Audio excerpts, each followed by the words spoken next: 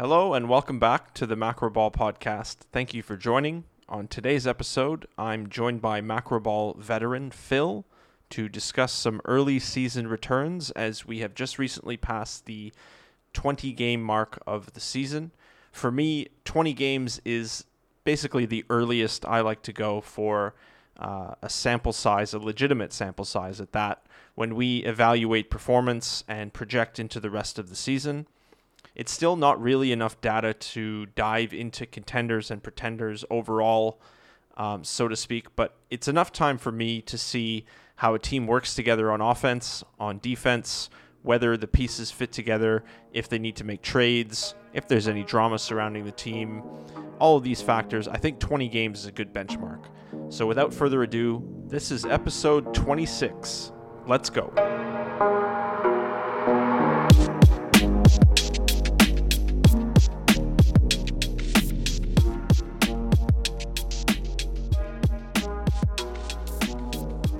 All right, Phil. Well, let's start by talking about the in-season tournament. Have you enjoyed it? Have you hated it? I know you're a Lakers fan, so clearly things aren't too bad overall. But what do you think about the tournament in general? I've really liked it. I think it's another W on Adam Silver's resume in his time as commissioner.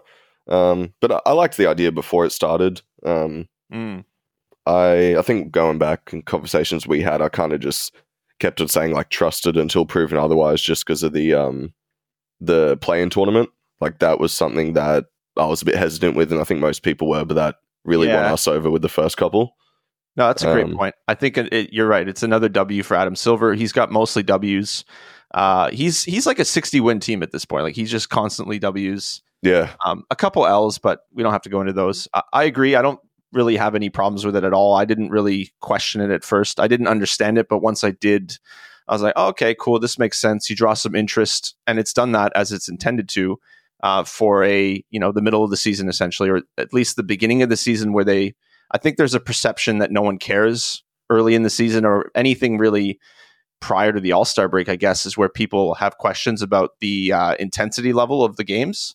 Yeah. And also, you have the rest, like load management guys and people resting players. The Spurs are notorious for that. So like a lot of that stuff, I think they've helped aid that narrative or that perception, and they've generated the interest as they intended to. I think it's going to get better as they continue forward. They're going to reiterate on it. They're going to say, oh, we did this wrong, we did this right, mostly right, I would say. And I think it's just going to continue to get better. They're going to make tweaks here and there. What was interesting is JJ Redick. So he made an appearance on the Zach Lowe podcast. I hope they do it again because there's a really good pod. Apparently, it's the first time they ever did it together. Yeah, that sounds like a good duo. Yeah, it's really good. Redick made a really interesting point about the timing of the tournament. So he said it might be better to have the tournament after Christmas. So because his point was, in his experience in the NBA, there's a lull after Christmas, and in his experience prior to that, there was like the early season excitement. So for him, and I don't know if he speaks on behalf of a lot of players, but I'm assuming he does. I think for him, the first, let's say 25, 30 games of the season have an inherent excitement and like enthusiasm about them. And then once you get to Christmas, there's a little bit of a lull leading into All-Star break, which is usually like the first 2 weeks of February or whatever. And so he was saying maybe put it then. I don't really have a problem with it where it was, but that might make sense. We'll see how the next chunk of the season goes, but yeah. Yeah, I don't mind where it's placed. I did think it might be a bit early because now when it ends tomorrow at the time that we're recording this, and then obviously Christmas Day games are big, but it's like, is January and up until the All-Star break just going to be what would normally be this time of season, if that makes sense? Yeah, it seems like there's been a bit of a climax. We'll see. Yeah, like it's not perfect. Like I do have a few criticisms. I think my main one is the neutral site in Vegas. Okay. It sounds like a good idea, but then that Pacers game in the quarterfinals, like that environment, like that felt as close to a playoff game as we'll ever get in the regular season. You're right. And then you get to Vegas and it's just like corporate billionaires and there's a lot of empty seats, and the Lakers game had a bit of energy because it's so close, but the other game didn't really have it like that. That's an interesting point. I didn't consider that the neutral court was a problem But you're right. The games prior to that did have a great feel to them. The Celtics-Pacers game was really good. Oh, that was electric, man. So I wonder what they'll do. Like, say in 2 years this keeps going and Vegas has a team. What do they do then? Because then it's not a neutral site. So do they just play home and away like normal? Like, is this just to get to the point where Vegas has the reason to have a team? Because we know it's going to happen. Yeah, you're right. I think you're probably not the only person who's made this. I think that's actually probably going to be a large chunk of feedback about it, is the neutral ground, the neutral site. I think you're not alone on that one, and I agree with you. I think they should go to home court advantage as part of the game. That was kind of a criticism of the validity of the bubble championship, where it's like, in a real season, so-and-so team, like let's say Celtics Raptors, right? Like they played 7 games and it was an amazing series, but some people would argue that the Raptors might have won because they technically would have had home court advantage. I'm not going to be that guy, but like, I get it.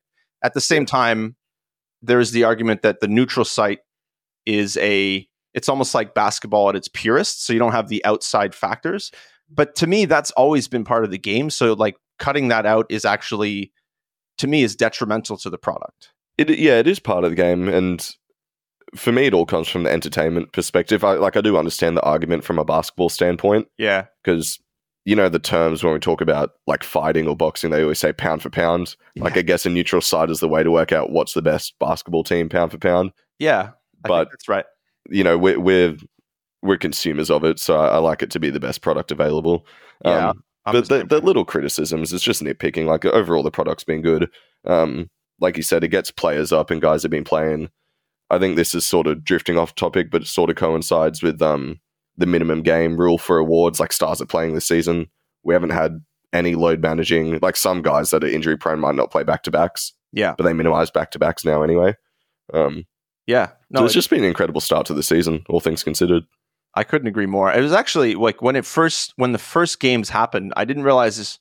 I guess I was paying attention, but I didn't realize it was starting so early. So I agree with your point too, where it's like, oh, it's already started.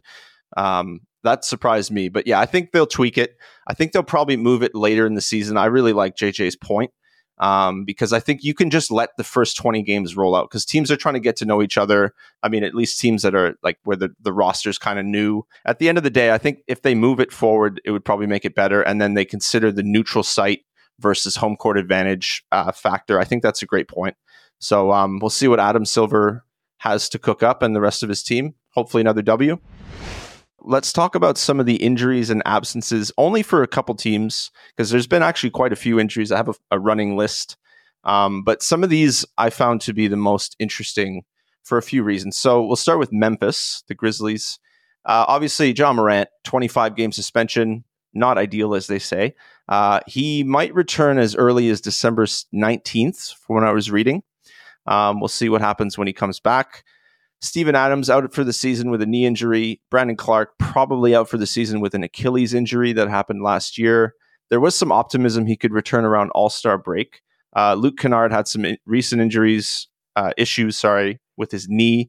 And then Marcus Smart has missed a few weeks with a foot injury. He's likely to return in the next few games. So they're 5-14 at the time of this recording. Funny enough, we both predicted they would finish 5th in the West. I went and looked at those. I was like, damn. Do you think Memphis is washed already? I do think it's too much ground to make up. Really? Okay. Because it's still early. Yeah, but if he's going to miss, let's say as soon as game 26 rolls around, Ja plays, he suits up. But if they're 5-14 now, so they are probably on pace to lose 2 of the next 6 or whatever else they have left to play. Yeah. That is a lot of ground to make up. Like, just to finish 500, they'd have to be 15 games over 500 for the rest of the season, or around that, roughly. Yeah. And that might be a play-in spot in the West. It's tough. I wouldn't deny that it's tough. And I underestimated how much of a factor Ja Morant's absence would be, because over the last couple seasons, they've just been a winning machine. Like, they haven't seemed to be troubled by anybody missing time, including Ja Morant, who's perennial MVP candidate. So that was surprising. And then, this new roster they've had, It's been okay. Marcus Smart, Derrick Rose, etc. I think they also miss Dylan Brooks, ironically. Yeah.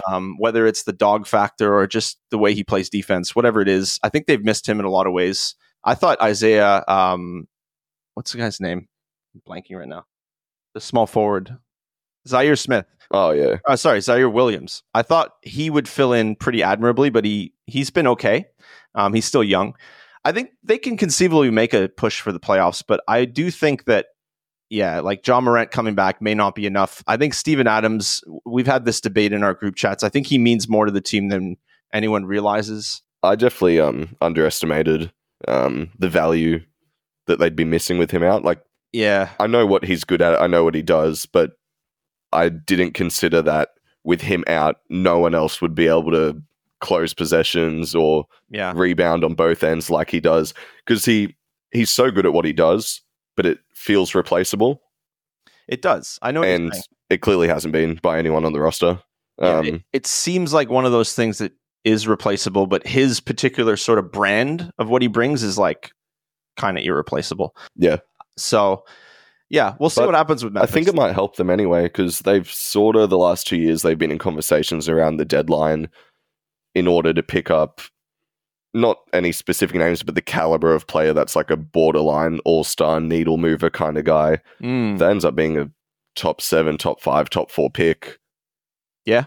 If they get a little bit lucky in the lottery, even if they make a push and they jump from 12th to 6th pick or something like that, that can definitely change the trajectory of their franchise. Yeah, I haven't looked at the draft class, but that's a good point. There's probably going to be some talented guys in there. Well, they were linked to OG last year, right? And the Raptors wanted a ton of picks. Maybe you can, if it is like a top 5 pick that you can move, maybe you save on some draft capital later down the track. And then that's more assets you have to make other moves and round out the roster. Like, it could be one bad year to eventually fill out and have a really, really, really good roster. Yeah, I think they'll bounce back. You make a good point. One down year isn't going to be, it's not going to be like the norm for them, I don't think. I think they just have a winning culture. It's just been a bad season so far. For sure. An OG would definitely fit in nicely. I wouldn't complain about that, just to get something moving for my Raptors. But yeah, anyway, that's another story. So the next team I wanted to talk about quickly was the Portland Trail Blazers. So Rob Williams, Time Lord, out for the season with knee surgery. I think apparently that was over, like he was putting that off for a while, and then the team finally decided to make him do it. Okay. Scoot Henderson missed a handful of games to start his career, which I always think is a problem for people, for rookies. I mean, you're in this state of almost, I don't want to say chaos is a bit of an exaggerated word, but it creates a bit of a dynamic for the beginning of your career that you wouldn't want to have otherwise. Anthony Simons has missed all but 2 games at the time of this recording. I think he just came back, but he's missed most of the season. And then Jeremy Grant had a concussion recently. So it's been a bit of a weird one for the Blazers. I remember last year hearing Chauncey Billups, the head coach, say that injuries played a big part in the way their season played out last year, their last season with Lillard. I feel like that could be another excuse this year. And I say excuse as in an excuse for Billups to use instead of saying I suck at coaching. But that's another story. They're 6-14 at the time of this recording. Everybody in our group predicted they would finish last in the West. I actually think that was harsh. But when I was doing the rankings, it was kind of like Portland has to be the one and bottom. Like, even though they have talented pieces, I wasn't a huge fan of the fit. They have so many guys. It's like, I need the ball. I need to score, like score first, worry about everything later kind of guys. Well, I think we all expected Brogdon to get moved as well. Yeah. And that's something that if they made that trade now, it'd probably be a negative return in the moment that might net something in the future. Yeah. So it's kind of everything that's on their horizon is only going to make them worse short term, but better long term, I feel like. Yeah. So what I was going to say is I mentioned before about Billups. I'm not particularly intrigued with the Blazers overall. I don't like the coach, and I don't think the roster fits well together. But I bring up the Blazers because I think this mix of injuries and their roster fit issues have pushed them basically firmly into the lower tier of the Western Conference. I think this is who they are for the rest of the year, even if they get everyone gets back healthy. And I think they're going to be active at the trade deadline. So there's at least 3 guys on the team I think that are going to be in demand. First of all, Jeremy Grant, medium high level scorer, good defensive player. Although I think since he's become more of an offensive player, like when he joined the Pistons, I think his defense has really gone off to the wayside. Yep. He has a bit of an inflated contract, so I think that's going to be discouraging. But I think he'll be in demand regardless. What do you think? Yeah, I think it's going to be difficult because of the salary situation. Like, I mean, I always say if a team wants to get a guy, there's a way they make it happen these days. But he's a guy that can move the needle. He can put the team over the edge. But because of the salary that he's getting paid, the pool of teams that he can help out is not going to be as big as it should be based on his actual talent and productivity. Yeah. Because he's a talented player. Like we all know what he does to contribute to winning.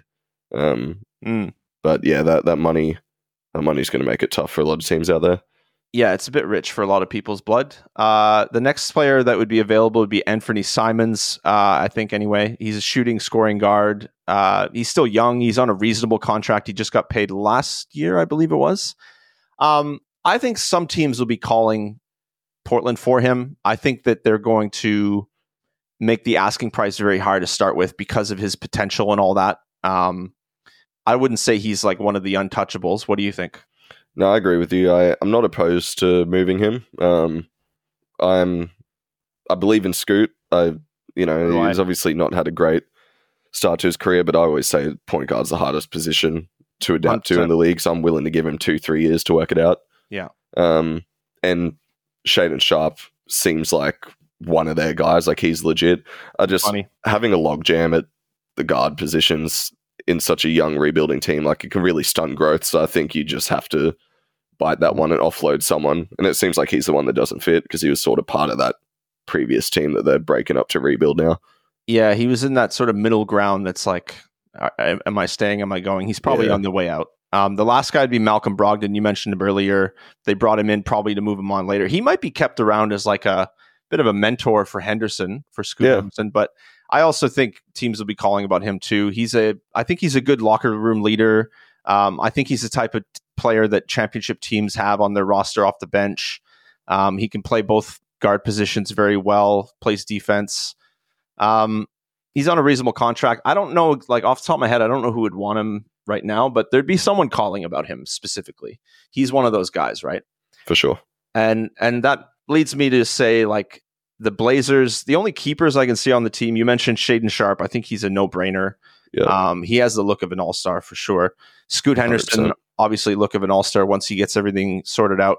His shooting percentages have not been good, but I think I think that's going to change and improve. He's got that pedigree, man. Like, when you watched him pre-draft, it's like, fuck, this guy's so good. They made the right pick, and it's just a matter of time. Yeah, and you live with that if it doesn't pan out. Exactly. And then DeAndre Ayton, I think he's just hard to trade at this point. I don't know if a lot of teams would be calling about him specifically, so I think he ends up being a keeper for them. He's a good center, like, probably the upper echelon of the middle class of centers, I'd say. He's at the top of it. So I don't think they're going to move off of him. And last but not least, Duop Reath. He's untouchable, I think. What do you think? Untouchable, future MVP. Oh, wow. No, but he's been quite impressive. Agreed. He's kind of had like a seamless transition at this level. Like, he just has come in, played his game, filled his role. Yeah. It hasn't really looked bad at all. No, exactly. At any point. When he was playing as he did in the World Championships, I think he really showcased that he can handle a lot of big minutes, even though like it's for his country and there's that inherent motivation to play like he did. I think he proved that he's an NBA player, and he's proven it since obviously joining the NBA. His minutes have looked really good. I can also hear, as far as Blazers untouchables, I can hear Joel somewhere yelling Matisse Thybulle. I don't think he's untouchable, but I think he's good. Man, I wish they didn't bring him back. That's why I hate restricted free agency. He should be in Dallas right now. Yeah, I kind of agree. Aren't you the one that said, don't you think restricted free agency is a scam? Was that It's a scam, 100%. You give young players the illusion of control over their future, and it just gets ripped away from them as soon as they make an agreement. It is pretty dirty in a way. It's just, like, I understand it. Yeah. I get that they want, player retention in small markets and build teams organically and stuff. Control, even though the new CBA doesn't really support that, but that's a whole different thing. Yeah. But it's just weird to keep guys trapped in a spot like that when everything else in the league is trying to become more player-centric. Yeah. No, you're right. It is weird. We might save that discussion for another time, but I just wanted to double check that you were the guy calling it out. Definitely. As a scam. That's hilarious. Let's talk about our most disappointing team. I'll let you go first. My most disappointing team, I had this written down. The Cavaliers were my disappointing team out the East. And out of the West, it was the Spurs. Okay. We'll go with one of them. Which one do you want to talk about the most? We'll go the Spurs. Okay. Because they're a hot topic anyway. Yeah. I didn't think they'd be good, and I didn't think they'd be a playoff team. Right.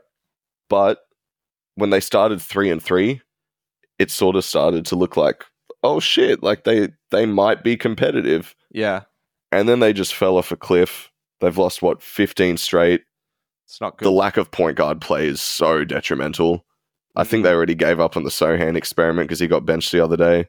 Yeah, I saw that. And, I'm not going to criticize Vic as a rookie because he's got, we know what he's going to be and what he can be. But it's he just makes it so difficult on himself. I should be more excited to watch a number one pick right now, but I find Spurs games really difficult to watch. You think Vic makes it hard on himself? Yeah, it's a lot of contested off the dribble mid-ranges. Yeah. And he can make those shots, and I can see that being something he has in his package in his career. So I'm not mad at him going through those reps as a rookie in game. Yeah. But the way he can run in transition, off a block shot, off a rebound, the way he can seal guys or get a lob if they're front in the post, the way he can make free throws if he's getting fouled because of how damaging he is in the paint. Yeah. He could very easily be averaging 23 as a rookie right now. That's what we predicted, right? I think around then, yeah. And he's at 18, 19? He's not playing bad. I don't want to make it seem like that. Yeah. But I'm disappointed because I thought that would be one of those league pass teams where you get really excited to watch them, even though there's not much else. It's just a competitive team. Yeah, I'm with you on that. For me, I said this on a previous episode of the podcast. I think this season for the Spurs is just an experiment. I would hope that, there would have been a lot of hype surrounding Vic. I mean, there was for a couple of years at least. Once he came on the radar, I was like, oh my God, who's this guy's going to change the league? Yada, yada. I think the hype is hard to live up to, especially for a rookie. I would compare, to use an analogy, he kind of looks like a fawn out there. He's just kind of stumbling around and he doesn't have his footing under him and he doesn't really know, he doesn't look as NBA ready as maybe people expected. And that's not even a bad thing. Yeah, that's fine. He's a kid. Exactly. It's a matter of getting used to the NBA, getting used to the pace, how to play with your teammates, getting to know who your teammates are, although they may switch up the roster real quick in the offseason. I just think there's a lot in a short amount of time for someone who's, 19? I was excited for him too. I expected him to go kind of bananas. I think he's hitting, maybe he's hitting a rookie wall early. I don't know if you believe in that concept, but there's a lot of things in play. And I actually believe the Spurs kind of are doing it on purpose. Not to hinder him, but just kind of we don't want to put too much on you right away. I said on the previous episode of the podcast, I don't think he has full freedom yet to be himself. Yeah. And that's also partly because he doesn't have the confidence. The team haven't installed, or they haven't installed, I should say, the right offense that suits him and the right players around him. I think they're going to keep someone like Devin Vassell. I think he's excellent. I think they're probably going to try to get a point guard at least. That's what they need. They need playmakers. Trey Jones is good in his production, but I'm watching these Wizards games and I'm like, why is Tyus Jones not in San Antonio as well? Yeah. Having Tyus Jones starting next to Vic, then he would be averaging the 23 that we're talking about, I think. You would think so, yeah. Someone who actually knows how to play point guard. The Sohan experiment, I don't know what to make of that. It's exactly what it is, an experiment. It's weird. I'm watching him and I don't really see the tools or the vision. Obviously, it's pop, so I want to act like I know better. But it's I don't know. I would like to be able to at least see a reason to justify it to myself. Yeah. The thing I'm trying to think of, are they trying it because is Sohan's sort of archetype not as valuable in today's game unless he brings something like that to the table? And is that what they're trying to add?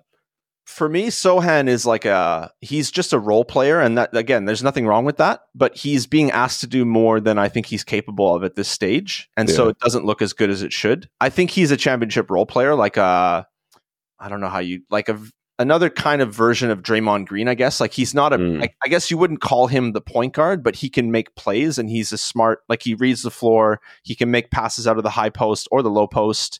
You can run pick and roll with him in a pinch.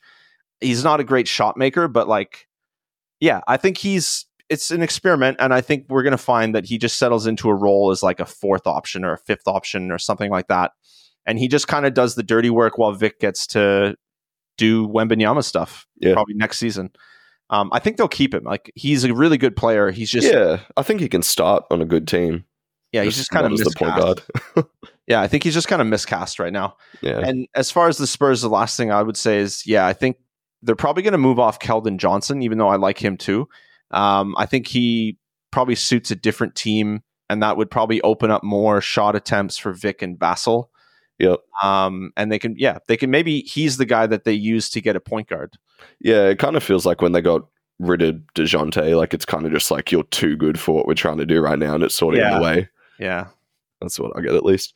That makes sense, yeah. My most disappointing team is the Golden State Warriors.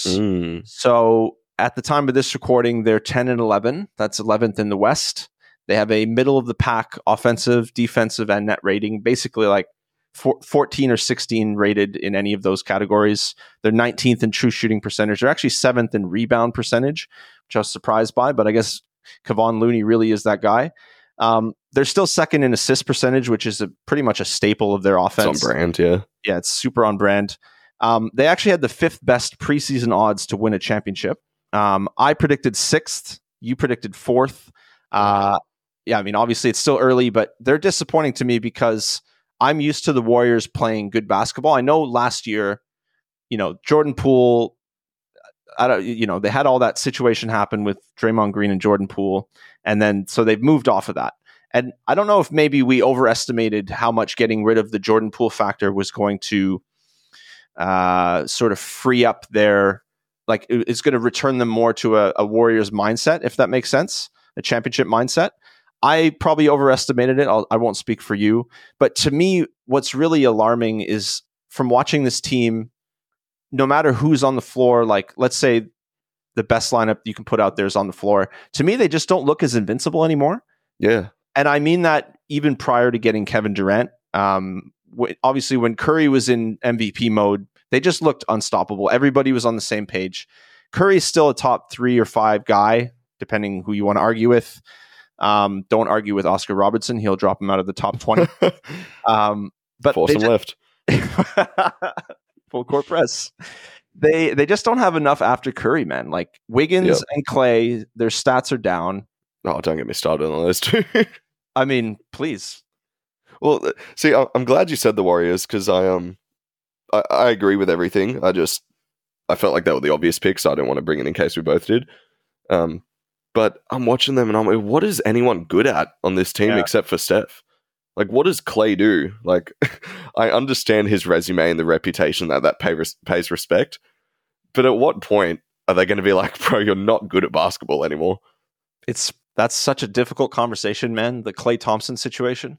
Yeah, and then Wiggins revived his career and for one postseason run built himself this brand of being a Swiss Army knife and filled all of the gaps that they had. He looked awesome. And then it's what does he do now? He doesn't score, he doesn't rebound anymore. We know he's not playmaking. He seemed like the perfect fit post, getting Wiggins out of it was D'Angelo Russell, right? Yeah. Yeah. Getting that returned for that trade, the way that they managed those contracts in that situation once Durant left, they did excellent. That was credit to Bob Myers in that front office. At this point, Wiggins does seem like damaged goods for whatever reason. Yep. And Klay Thompson, man, I don't know what to make of that guy. So he's paid close to he is paid over $40 million this season. He is playing like a $10 million a year guy. And then he's expecting a contract extension. So we're just going to get into this now. I don't know what you're meant to do with this situation, right? Because there's the loyalty factor. There's the legendary warrior factor. There's the whole Curry, Thompson, and Draymond, I would assume, expect to retire as Warriors factor. How do you break up Splash Brothers, like the most incredible backcourt of all time? Well, it's the rumors, right, about the Klay extension, and the talk stalled because they're not where he wants, and he's clearly delusional and wants a lot more than he deserves. Yeah. And there's going to be a team out there that convinces themselves when Klay's available, like, oh shit, we can probably get some value out of him. And I think that's going to be what breaks it up. Because they're not under the Bob Myers regime anymore, right? Like it's a whole new thing. So there's Mike Dunleavy. Yeah, so I get it, but really there's no reason to. The only person I see them holding on to like that is Steph for obvious reasons. Yeah. But under a whole new wave, it's like if you want to walk or if you don't want to do what we're doing, like goodbye. To me, yeah. So to me, the key point about all of this, I forgot to mention, I'll just quickly give credit. So they have had one of the better bench lineups in the league. It's the starting lineup that's let them down. And that's what we thought would happen, right? Like, because their starting lineup was still one of the best lineups last year. And I think we were talking about it before this season. We're like, well, if their bench was so bad, yeah, adding Chris Paul to that, they should be great. Exactly. And they have been. And I bring up that starting lineup versus bench lineup because two of the people in the starting lineup are Andrew Wiggins and Klay Thompson. Yep.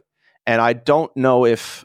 so you said that someone out there will convince themselves that Klay Thompson can help their team. I actually think that is going to be a conversation about Wiggins more than Thompson. Okay. And that's because... So Thompson is expecting an extension of some sort. I don't know if you can have a conversation with him and convince him that he's delusional. Doubt it. Maybe he'll just be like, I'm leaving the room. I'm going to sail with Rocco, whatever. I'm going on the ocean. But like, I think Wiggins is more realistic as a target, partly because the Warriors are probably looking to ship that off, like to improve that spot of the roster. I've liked the idea that's been floated around of Siakam and Kuminga for like a Siakam. I think that's the type of trade you make to maximize Curry's remaining prime. Like he's still in his prime. He's still awesome. If you don't do that, I think it's a travesty and you're not doing Curry any justice. The greatest Warrior of all time. Yep. I think, and it might not be that trade I just mentioned, Wiggins, Kuminga, but I think that's the kind of move they have to make. Despite, Kuminga Island is populated with people who are so like, they think this guy's the second coming of Jesus. I swear to God. I don't discredit that he's good. He's very athletic. He actually fits well in the Warriors system, in my opinion. People were talking about him being the second coming of Draymond eventually. Like, I don't see that at all. He doesn't have that IQ. He's a good player, but he's not that good. No. I think people need to come off their high horse about him. And I think he's going to be trade bait. What do you think? Yeah, I think it's probably the right move for them. I do wonder if they'll actually do it. Yeah. It's been the conversation with the Warriors for the past few years. I think it was just delayed because they won the championship, obviously, so it's probably more magnified now. But it really feels like they're stuck in the middle. Yeah. Like you can't let Steph Curry go while he's on your roster and he's playing this well. There's like, it'd be stupid to. Mm-hmm. Like we all agree with that, but it's like they're not contenders. So it's just like, what do they do? Like, do they just ride this out until they all retire and then do a hard restart? Because I feel like that's what's going to happen. I can't really see them doing anything else if we're being realistic. I don't think it's what they should do, but... Well, you made the point about how it's a new regime. So, like, Bob Myers, he has said this on I think it was a podcast or in an ESPN article or something, where he developed... When you develop relationships with the players as people, like, that's where the departure from that as partners is difficult. With a new regime like Mike Dunleavy, not saying that he has a bad relationship or a good relationship, whatever, with the players that we're talking about being traded here. But I think it's easier for him, I'm assuming, even though you still have to contend with the whole like Warriors fan base outrage that's probably going to happen. When I was going to say that's the biggest thing, right? Well, like, I don't know. Are we overrating that? Like, I just want to question that even because it is a thing. And I mentioned, Klay probably expects, as do Curry and Draymond, they expect to be Warriors for life. But realistically, like, that's the move. You have to try to get off Klay. And that's how you almost have to talk to Curry and be like, look, man, Klay's not that guy anymore. But we can try to find someone who is to help you. And Klay makes it hard on himself too, which is why I don't even feel bad. I've really liked Klay throughout his whole career, but it's got to be the worst shot selection I've ever seen in NBA history this season. Like, Okay. it'd be different if he just like previous years, even the year they won, he did his thing a little bit, but he lost a step. He wasn't as good defensively. The shot making wasn't as elite. Yeah. And you kind of lived with it. You understand because of the injuries, obviously. But now it's like he'll come off like a floppy out on the wing. He'll catch it. He'll wait till he's being face guarded, let the shot clock run down 7 seconds, and then shoot a turning, leaning three over his hip.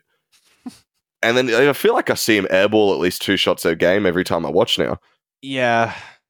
I thought you were going to say, like, worst shot selection over the course of his career. But yeah, recently for sure. I was going to say, disgusting, man. like, there's people that have argued for years that Curry's shot selection is not very good, but it's like, shut up. He makes all the shots. Yeah. And if Klay was making them, I wouldn't say anything, but... Exactly. Yeah, we're... It's not like we're Paul George here saying that's a bad shot to Lillard, right? Like, yeah, the shots aren't going in, so it's kind of valid. Well, I mean, speaking of Dame, if you even if you only want to spend 1 minute on it, another team I considered for disappointing was the Bucks, which is weird because they're like 15-6 and a top 3 seed. I mean, they have been disappointing. I think they've ramped up recently. I think their offense is coming more into its own. They're trying to get they're getting more on the same page, and Lillard's gaining that confidence. I think you saw, or someone might have posted it, that Bobby Portis, I think it was you actually, Bobby. Yeah, I sent that to you. Yeah, he called out the coach and the team needing to be better, and Adrian Griffin, the head coach of the Bucks, apparently was like, "Yeah, please call me out." I actually think that's healthy. Yeah, I agree. Bobby Portis is still a bit of a psycho in my books, but he's not wrong. Do you think that the Bucks have been like massively disappointing, or just like slightly disappointing? Probably somewhere in between. I think there is definitely, from the product we've seen so far, I think there's reason to be concerned how they'd go in a postseason run. Yeah, but it's stuff that can be fixed. It's just, like I said, the offense has come together a little bit, but just the lack of Giannis and Dame actions where they're involved together. Like, it felt like it was written on the wall. Like, it was so obvious to play pick and roll with them, run some DHOs, and it's just so much your turn, my turn. Yeah. Well, that's what's interesting about, like, when you hire a new coach, right? Like, I think about, so you're the front office and you have to go through the whole recruiting process and the whole vetting of all the different options you have. And then, so you have these meetings where I feel like that's where there's a tipping point of, it's just a conversation and it's all hypotheticals. And it feels like Adrian Griffin came into the meeting and goes, this is what we're going to do. This is what Mike Budenholzer did wrong. This is how we're going to fix it. And yada, yada, yada. We're going to maximize Lillard, Giannis, etc. But I don't feel like Adrian Griffin's that good of an offensive coach. Mm-hmm. I expect him, and maybe I'm wrong. Maybe the stats are totally opposite to what I'm saying. I feel like he's more of a defensive coach, but he hasn't even done the job there. And yeah, I was going to say the persistence on trying to make Malik Beasley your point of attack defender and having him match up with the other team's best perimeter guy, it's just weird. That's fair. I don't get it. As someone with Malik Beasley viewing experience, I think you make a valid point, yeah. I was going to say, like, I watched a lot of Minnesota when he was there. I watched the Lakers all last season when he was there. Like, I've seen a lot of Malik over his career. There's just not even a reason to believe that he could do that. And I like him, but it's just like, where do you see the tools? Yeah, he's best suited to just be spotting up, and don't put him on your best. Yeah, hide him a little bit. Like Exactly, yeah. Save his energy for shooting. Good point. I still think the Bucks are going to get into form. Like, they'll maybe they need another Bobby Portis moment where, or like a bad loss, let's say, to really kick them into gear. I think that when you have Giannis, like we saw the Heat beat them last year in that 5-game series. A lot of factors in that, but I think that combined with, to me, the motivation of Lillard joining this new team, wanting to make it work, like I think they're going to figure it out. I think there's just a lot of factors in play. I think there's more positive factors in play with momentum behind them than there are negative things, if that makes sense. Yeah, no, I'm not selling stock or anything. I think I don't know if it was in the group chat or on the last time I was on this, but like, I'm not mad if teams struggle with pretty much a brand new framework 20 games in. Like, yeah, I think I even say, like, if they're 10-10, it's whatever, but you see the flashes of it.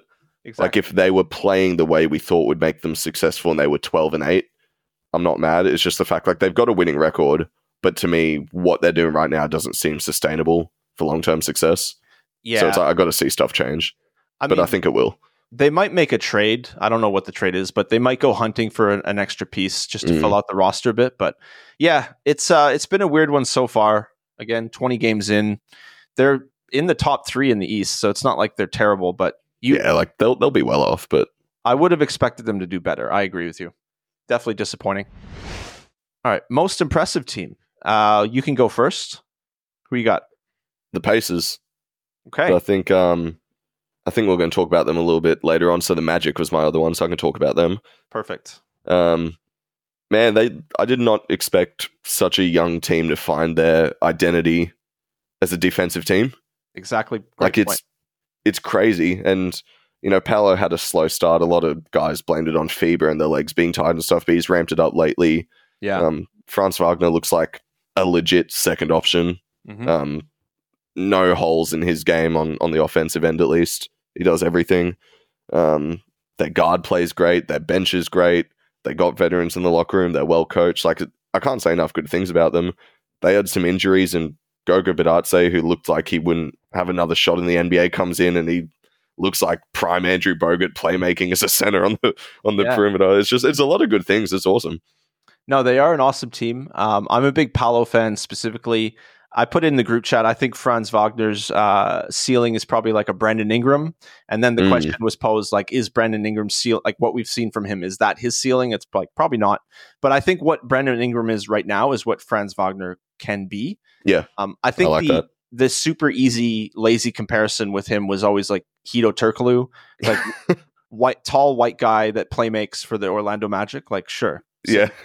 same basically. But no, I think Brandon Ingram is pretty fair. I like that. Very difficult to defend. Also not a bad defender himself when he wants to be. But yeah, to me, Paolo's the guy, and I think he's a good guy to start with. My questions with the Orlando Magic, so it's good, like you said, good point. They have an identity defensively. The questions I have about them are always going to be offensive. And it's not to say that they have a bad offense, but are they going to be consistent? Are they going to continue to share the ball when they have maybe a stretch of games where they lose a few games? Like, are they going to remain consistent? I'd like to think that someone like Joe Ingles, the legend, will keep them in line, whether that's with banter or with actual, good feedback, probably a bit of both. I was surprised, like you are, or like you were, that they found their identity. I actually felt like Jamal Mosley was a stopgap coach, but he seems like he's going to be there. Like, he's the guy. Yeah. When they hired him, I thought he was the guy he's a tank commander. Like, he's just going to be there, bit of an unproven head coach. And then they go out and they find a proper proven coach. Yeah. It felt like a nothing move at the time, I think. Exactly. But so I think he's fine, or I think he's going to be there long term. But yeah, my questions would be offense and then their backcourt. So I don't know what's going on with Fultz long term, because he's an expiring and he's been injured and he loves to be injured. Like, that's his favorite thing to do. On brand. It's super on brand. I'm a huge fan of Anthony Black. He hasn't gotten enough minutes yet. Why am I blanking? Who's the other guy? Jalen Suggs. He's been awesome. Cole Anthony's been great off the bench. And he's on a good contract now, like a reasonable contract. So you can stick with him probably. So I think it's, honestly, the move is Suggs, Black, and Cole Anthony. Yeah. You move off of Fultz. Someone will want Fultz because he's expiring, and he's kind of like a low risk, high reward kind of trade, I think. Yep. I don't know who that is, but I think my questions start with the backcourt. Do you think Suggs, Anthony Black is a good enough backcourt going forward with the trajectory of this team? Yeah, I think so. I think Paolo and France are your 1 and 2, and I think they're going to be as good as any 1-2 can be on a team. Yeah. So that's kind of what I like about the guard play that they have. They do what you need them to do. They know their roles. They're comfortable in their roles. Jalen Suggs, his career didn't pan out the first year that he wanted it to, and his identity is just being a dog. Yeah, and that's cool. Cole Anthony's a chucker, but like of the good variety. He just comes in and plays like that sort of Jordan Clarkson role. I think Anthony Black's going to be one of the more high-level role players out of recent draft classes. Yeah. For me, it's just what they do with their big. Like, I like what Goga's been doing, but I don't see a 5 on their roster that's like the long-term answer. But maybe that's not what they need because they've got all these really good guys that we're talking about. I mean, I do like Wendell Carter Jr., but I kind of agree with you in that it's not certain he's long-term. Yeah, like I like his game, but I can see him moving. Yeah, he's on a really good contract too. He's on one of the few contracts that decreases over time. Yeah, so right. That's a good get for them. True. But yeah, maybe they improve that. I have heard some chats about Paolo as the 5. I think that's more of a spot lineup thing than a consistent. Yeah, I couldn't see it full time. Yeah, you want him to, because Paolo's just a mismatch, and Friends is too to some degree, but Paolo's a walking mismatch. So I think him at the 4 is perfect. Him at the 5 in spot minutes again is, if you're going to exploit something, you can probably also put him at the 3, and he just posts up a lot and overpowers guys. He is tough to guard, full stop. He looks huge out there too. He looks like a legit 7-footer when you watch the games. Yeah, he's up there. It's crazy.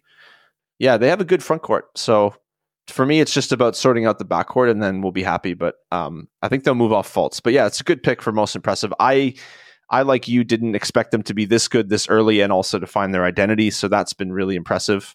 And speaking of teams that, well, we did talk about them preseason. My most impressive is Oklahoma City. And we did a whole episode basically about the Thunder versus the Magic, who has a better future. I don't think we found a consensus answer of like who we thought was going to be, who had the brighter future. I feel like we leaned towards Oklahoma City, but I could be wrong. But just to go over the quick stats here, they're 13-7 at the time of this recording, second in the West. They've only really lost to good teams this year. They've lost to Denver, New Orleans, Sacramento, Philly, Minnesota. They're beating everybody else. Yeah, they're beating up on the bad teams. I think I saw it maybe half a week ago, so I don't know if it's changed, but they were undefeated against teams below 500. Yeah, that's all you got to do to get in the playoffs. So honestly, yeah, like it sounds funny to say like beat the bad teams, but you have to do that. If you're losing to bad teams, like you're dog shit. Well, yeah, if you just beat up on bad teams throughout the whole season, that's pretty much a lock for a play-in spot. Yeah, exactly. And the Thunder are doing that. They're second in net rating in the NBA. They're fourth best in turnover percentage, third best in true shooting percentage, second worst in rebound percentage. So that's been a problem for them. And an interesting stat that I like, they're third in Basketball Reference's simple rating system. So what this does is it takes into account average point differential and strength of opponents. They're third in that stat. I think that's pretty good. Obviously, I'm always careful with catch-all stats or like all-in-one stats. Yeah. But that's a pretty good one overall, considering everything else. Like I said, second worst in rebound percentage. I think that's just a product of like Holmgren's, barely 200 pounds. And they don't really have any legit bigs other than that. They're all young players. Jalen Williams, the other Jalen Williams, is still young. He's good, though. Pokashevsky's not going to get you rebounds. So, yeah, like, I'm not going to get to this too early, but I think they can make a move for a big man. What do you think about the Thunder? Yeah, it feels like the move. They're really good. Like I touched on already, but the thing I'm most impressed by is how comfortably they beat the bad teams and they're competitive with the good teams. Yeah. They're better than I expected. Shea's, top 5 unguardable guys in the league. Like his game just translates so well, and he's going to be that guy for a long time. Yeah. But I like what they're doing a lot. I think big man probably is the answer. I don't know who that is. I think it's probably the archetype of a Mitchell Robinson type guy. But maybe not necessarily him. I don't think he becomes available anytime soon. But that's kind of what they need, just a rebounder, defender that closes possessions, and he's low maintenance on offense. Yeah. There's probably a few of those guys, like sort of a JaVale McGee or a Mitchell Robinson, like whatever that might be. Yeah, I think they'd rather go younger rather than, as opposed to any super veteran guys. I do think that given their, endless draft capital, I think that they can probably find somebody like that in the draft and just build them organically or just build with them organically rather than a vet. Like you said, it's a good point. I think that what they go for and what I am most impressed by with the Thunder is that they're kind of their staple on offense is dribble, drive, kick. Like everybody on the roster has to be able to create a shot or make a shot.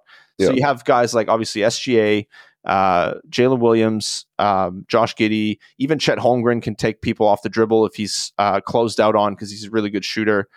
And then you go down the roster, they have a bunch of these guys, Trey Mann, etc. And then you have guys like Isaiah Joe, spot up shooter, Kenrich Williams, spot up shooter. You have all these guys, they just fit well together. And so I think that if they did go out and get a big man, that would be to improve their rebounding and spot minutes. I don't think he becomes like a major part of the team. I think their identity is the dribble, drive, kick, and then versatility just in general. And this is why, like, even though they have issues with rebounding, Chet Holmgren was he's the perfect missing piece for this team. Sorry, insane. And he's NBA ready. I don't know if you want to chalk that up to the season he had with his injury last year, spending that around the team or whatever.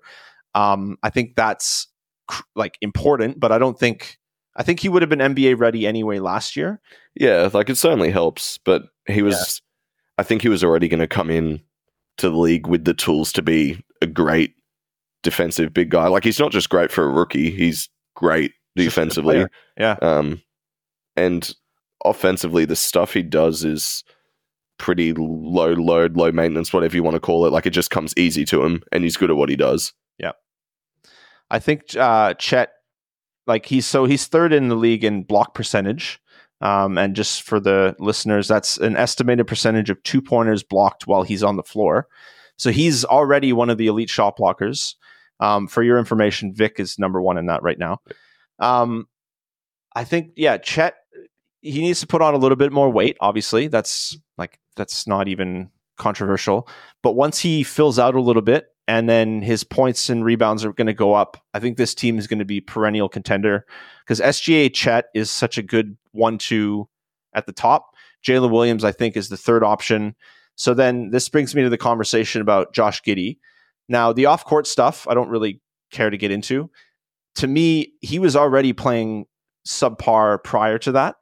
I don't know what that's a result of. Maybe it's just the fact that Chet is now on this team and it's like a change in the dynamic of the offense.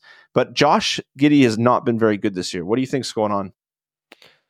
I don't know what I could accredit it to. Like the shot making from everywhere is just so bad.